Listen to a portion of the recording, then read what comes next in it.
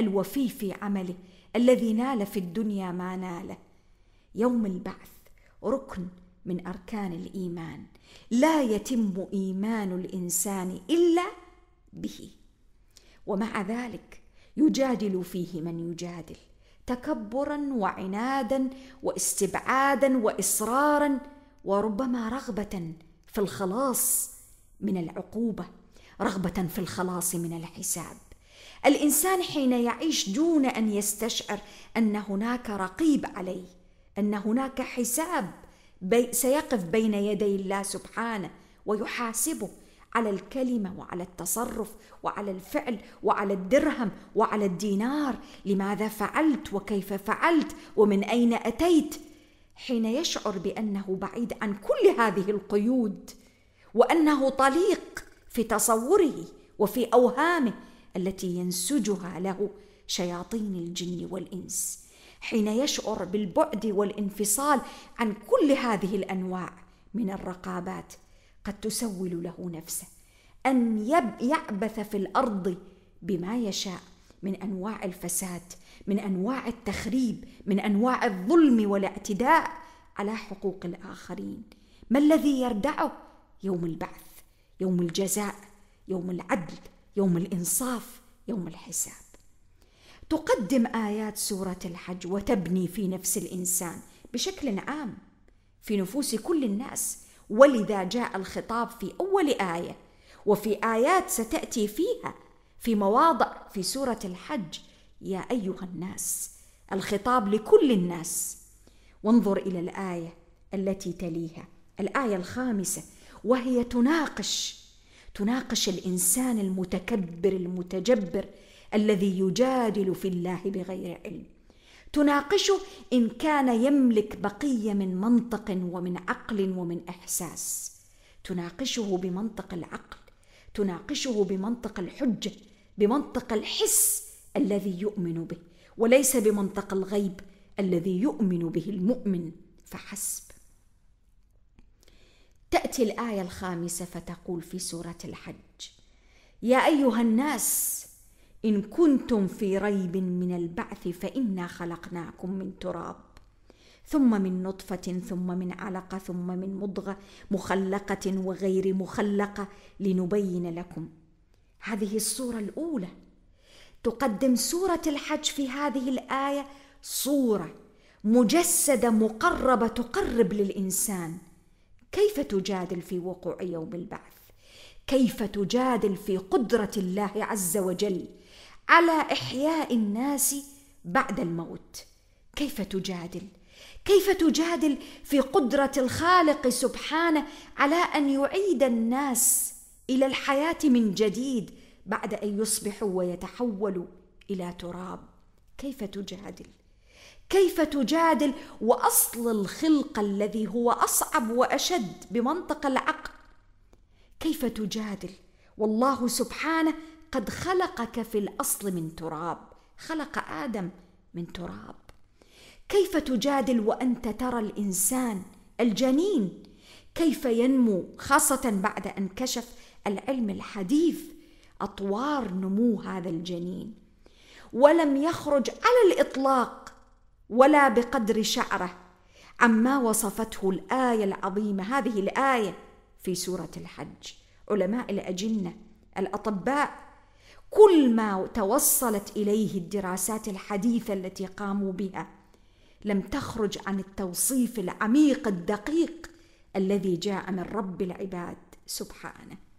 هذه هي الأطوار التي يمر بها الجنين، وصفها القرآن، قدمتها الآية. كيف تجادل إذن؟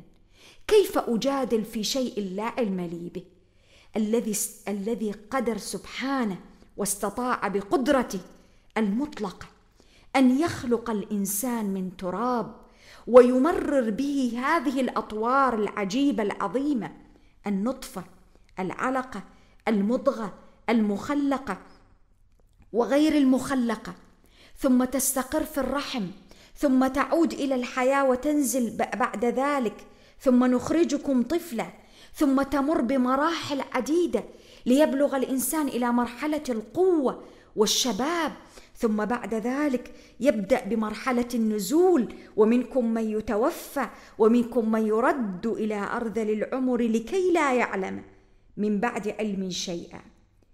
هذه الأطوار العجيبة من الذي خلقها؟ من الذي سواها؟ من القادر سبحانه وحده دون سواه أن يغير من نطفة إلى علقة؟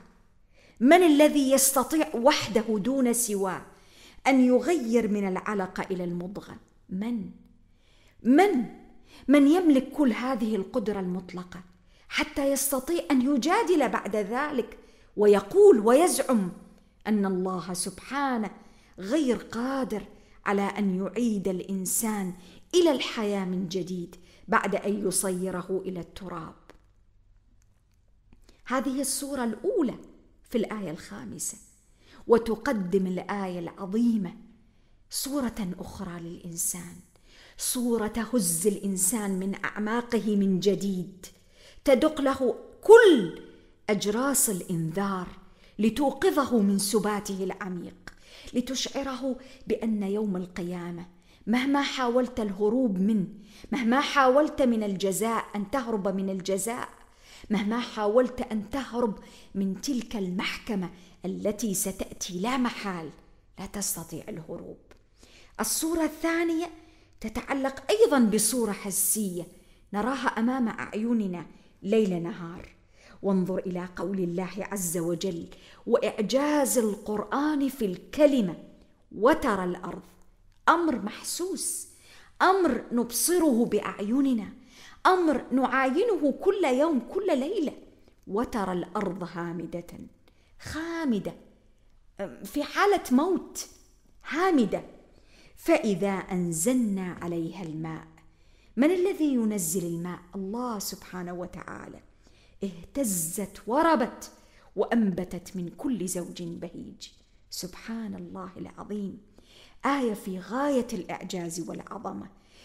كل ما نحتاج إليه لاستشعار عظمة هذه الآية أن أنظر في الواقع الذي أعيش، أن أتدبر في الكون الذي حولي الذي ينطق بقدرة الله سبحانه المطلقة. من الذي يحيي الأرض بعد موتها؟ أليس هو الله سبحانه؟ من الذي يعيد الحياة إلى الأرض الميتة بعد أن قد جفت وانتهت كل أشكال الحياة فيها، لا نبات ولا عشب ولا حياة على الإطلاق؟ ينزل الله سبحانه وتعالى الماء بقدرته على هذه الأرض الميتة فيحييها من جديد، لينبت فيها كل أنواع النبات من كل زوج بهيج. من الذي أحياها؟ من الذي بث فيها الروح من جديد؟ أليس هو الله سبحانه؟ أليس هو القادر على أن يحيي الموتى كما يحيي هذه الأرض؟ يا سبحان الله، بجد هذه الآية العظيمة لوحدها إذا تدبرت فيها وربطت بين ما أراه في الكون وبين كلمات الآية وبين حروفها، يبدأ الإنسان باليقظة، يبدأ الإنسان يتخلى عن كبريائه، يتخلى عن عناده، يتخلى عن إصراره الكاذب، عن إصراره وعناده وجداله بغير علم بقدرة الله سبحانه وتعالى على الإعادة إلى الحياة بعد الموت. ولذا تأتي الآية التي تليها بقول الله عز وجل ذلك بأن الله هو الحق وأنه يحيي الموتى وأنه على كل شيء قدير. انظر إلى عظمة الآية.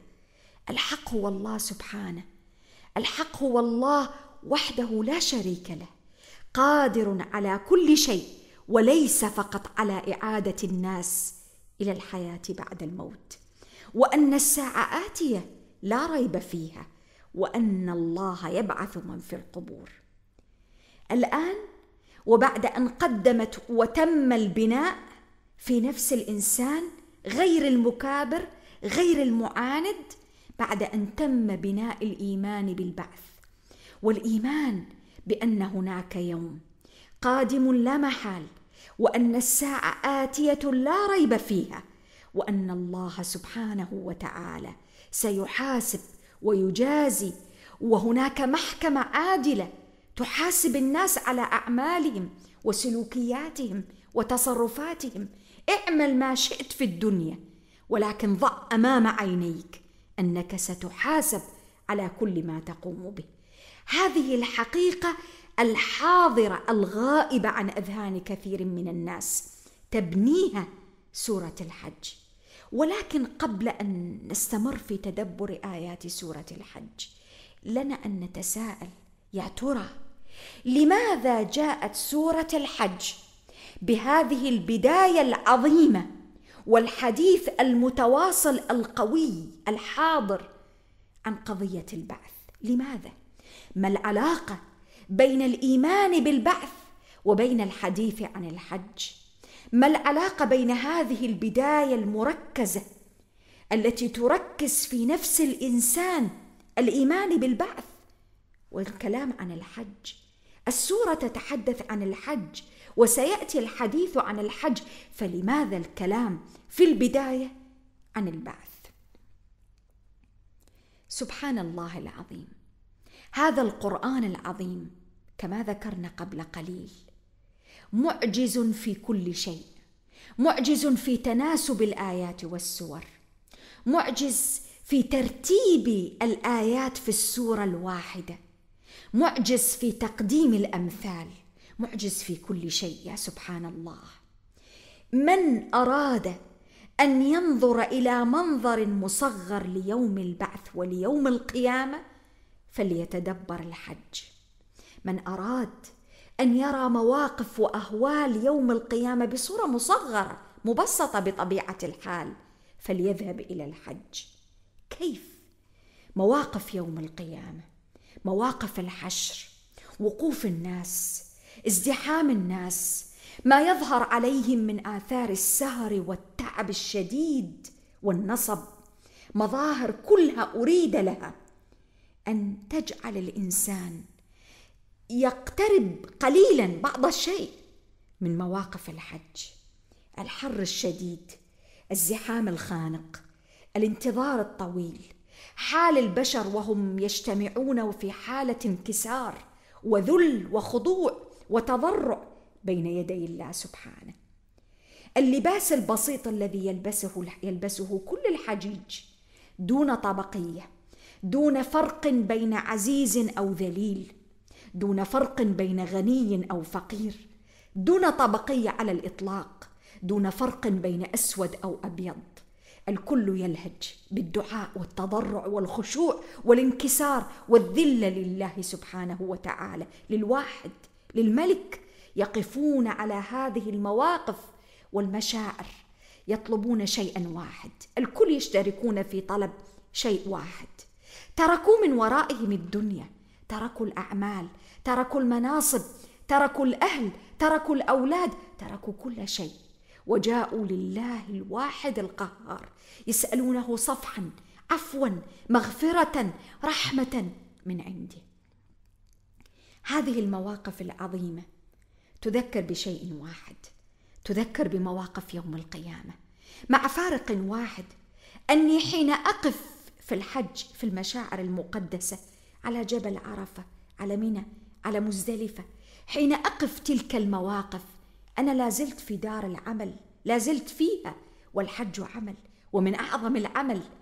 أما يوم القيامة فسأقف مواقف الذل والتضرع والخضوع والترقب والتوجس، ولا يمكن أن يكون بين يدي عمل آخر أستطيع أن أقدمه.